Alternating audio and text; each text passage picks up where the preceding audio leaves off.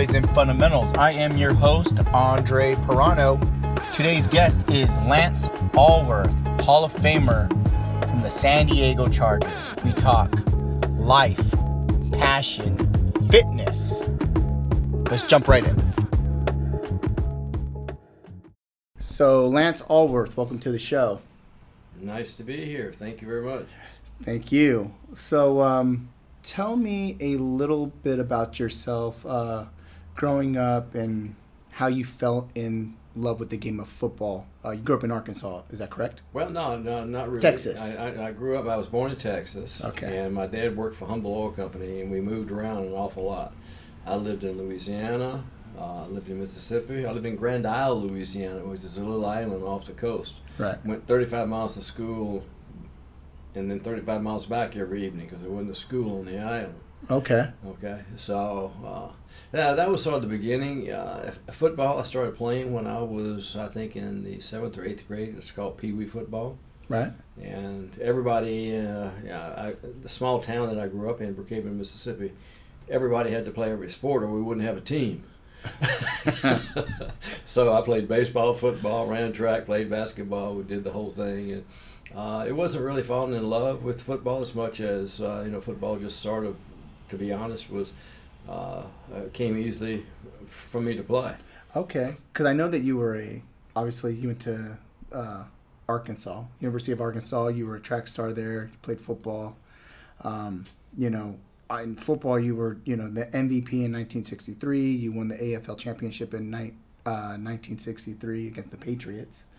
You're going way back in history now. Oh, absolutely. You weren't even born then, were you? No, I was not, sir. But, you're in phenomenal shape. And so how was your training in college? How did you train in college, becoming a great athlete? And then how did you train also as a pro athlete?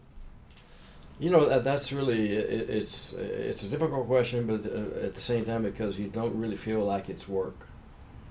And you don't feel like it's your job. It's just something that you do, and in order to get better, you got to work at it. Right, it's like a priority. And, yeah, so you got to make it your priority to do something every day, and if you did that yesterday, you got to do a little bit more today. Okay. So that's the mode that my parents gave me as a kid. You continue to do more all the time. If you can do this, then certainly you can do a little more. Right. Now. Okay. Did you, in college, was it more like pumping iron, or was it more like calisthenics, plyometrics, where you did like pull-ups, push-ups, explosive running? Believe it or not, when I came through, I never lifted a weight until I got into pro ball because it wasn't being done during those years. Okay. See, this is what the beauty is. You were learning something new every day. Oh, yeah. Yeah. Okay. Yeah. So you weren't doing that in college. I didn't do it in college. I started doing it in pro ball, and I wouldn't lift heavy weights because the heavy weights I felt like lose speed. Okay. And quickness. Okay. Because I didn't want bulky muscles. I wanted quick reaction muscles. Right, because you were a wide receiver. Yeah, and I wanted to be able to run and catch. So what I concentrated on more than anything else was just running. I ran and I did sprints every day. Okay. And Paul Lowe, myself, Speedy Duncan, we were always out there running 40-yard and 50-yard dashes and, that sort of thing. So. Wow. And I'll tell you, talking about that, I'll tell you a funny thing. They talk about the NFL hang time, NFL 40-yard times. Right. We never ran a 40-yard dash for time in the NFL. I never did.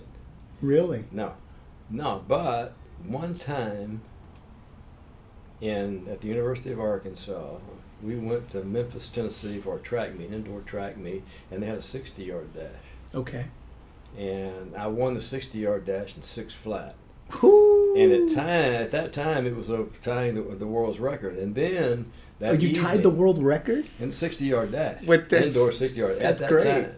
And then that evening, I got beat at 5'9" for a kid from Kansas who was an Olympic sprinter, and I forget what his name was, but he went to the Olympics and was running the 100-meter and all this stuff. Right. And I have a lot of quickness. I was blessed with that. Well, your nickname was Bambi. Yeah. How'd you get that?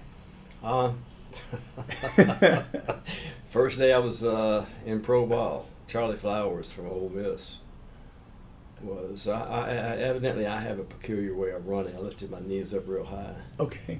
And he looked over there and he said, "Well," he said, "you got big old brown eyes," and I didn't have much hair at the time. I had a flat top, in those days. Yeah.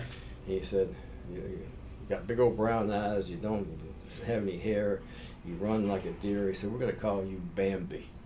And I was like, "Oh, okay, yeah, whatever." And it stuck with you forever. And it stuck. Well, what happened was after they called me Bambi for like 4 or 5 years, and then the 5th year I came in, and then they started calling me Bam, just Bam this, Bam that. Mm-hmm. That was fine.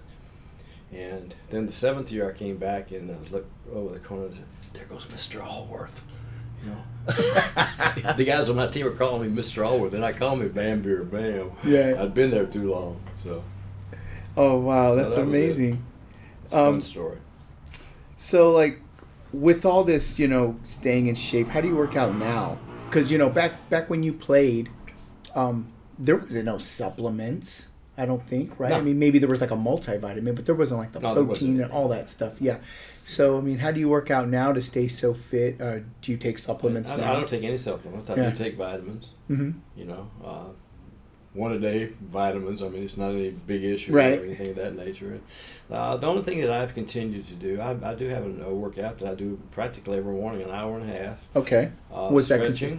Okay. There's an awful lot of stretching in it because I feel like that's the most important thing. As long as you stay limber, and I lift some very light weights. Okay.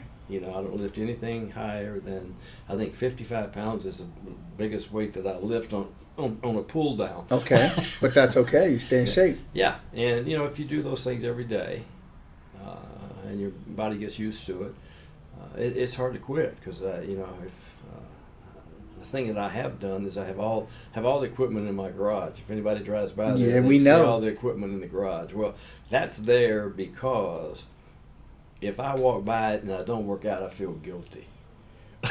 I feel the same way if I don't go to the gym. Okay, yeah. So that's my way of making myself okay. Yeah, I didn't work out today, but I better get in and ride the bike. Right. Or that's right. But I very seldom miss a day. And fortunately, I have a wife who loves to exercise, and she stays in shape. Yeah. And she does Pilates and she does all this other stuff. But she also does the treadmill and stretches every day. So it sort of keeps, it's a family thing, and it's kind of neat. That's cool. How's your diet consist of? Because I mean everything now comes out of a box. It's kind of funny. I have a younger son. He's 10, and we go to our club basketball AAU tournaments. And my wife's the same way. She's big into fitness. She makes salads with chicken. She packs strawberries. She packs everything so healthy. And I got kids looking at my son like he's crazy. And then he's healthy. Yes, and they're forking down hot dogs and nachos, and I'm looking at these boys and I go, "What kind of athlete are you?" So how's your eating and your recovery, such as sleep?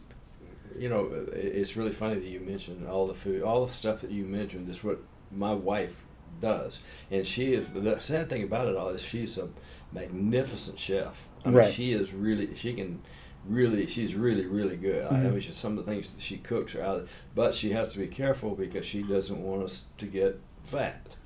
Yeah. And she doesn't want us to get obese, and she doesn't want us, she wants us to enjoy the food. So we eat, we eat a lot of greens. We eat protein. We eat everything. We just don't eat stuff to the excess, and we watch what we do. So that's awesome. That's all you have to do. And that if you watch what you eat and you work out every day, it happens. Yeah. I mean, because everybody cheats every now and then. You feel good about yourself. Yeah. And if you feel good about yourself, then you're going to keep doing it. Right. So that's sort of where I guess I'm coming from. And she is. So. Wow. Yeah.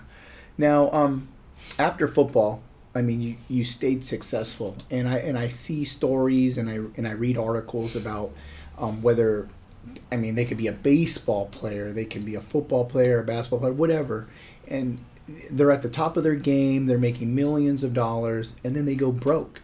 And you played in an era where they weren't giving out those $1 million contracts. So how did you stay so successful after that?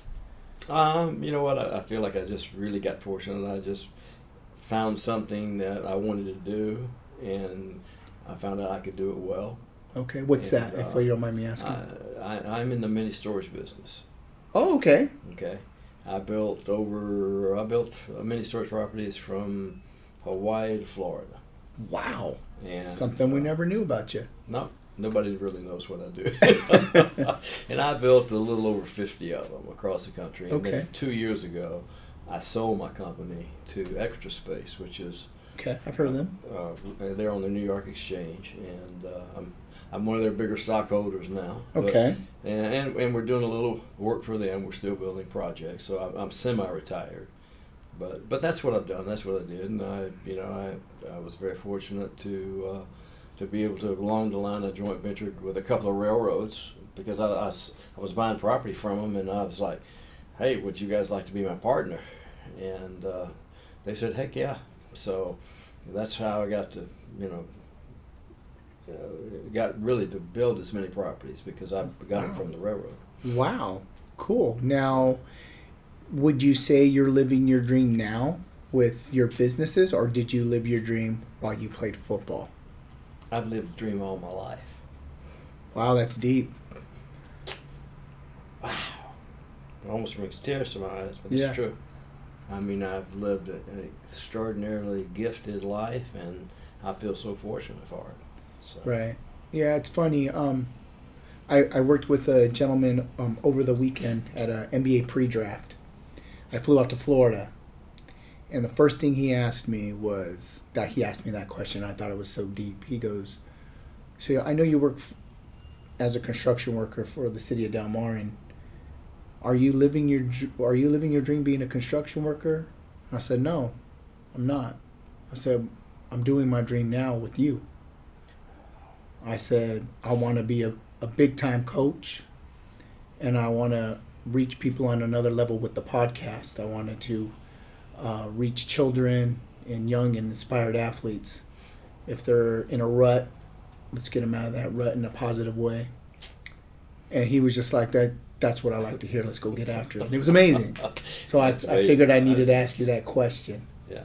No, well, I want to tell you something. You answered yours extremely well. And, Thank you. Mine is just, I had great parents. Right. And they always, my dad used to tell me, no matter how good you are, there's always somebody better. So you better find something you can do when you get through doing what you're doing. Right. I hear you. And he was right. Right. When you played football, it was more of a man sport. I mean, now there's so many rules. I mean, obviously, everybody always talks about the Tom Brady rules and stuff. How do you feel about that? And if anything, what would you change about the game of football right now? I'd go back to the old rules. If you're going to play, let's play. Yeah. And let's don't pussyfoot around, and let's don't, throw flags for holding and this sort of thing. I watched the receivers play today, and I get very disappointed because I see them throwing their hands up and pointing, "Oh, he held me, and Right. he did." So what? You hold him. I mean, that's. When I played, I can remember the official telling me one time I complained about somebody holding me, and he said, "Lance, if I call it on them, I got to call it on you." And I said, "Okay, don't worry about it."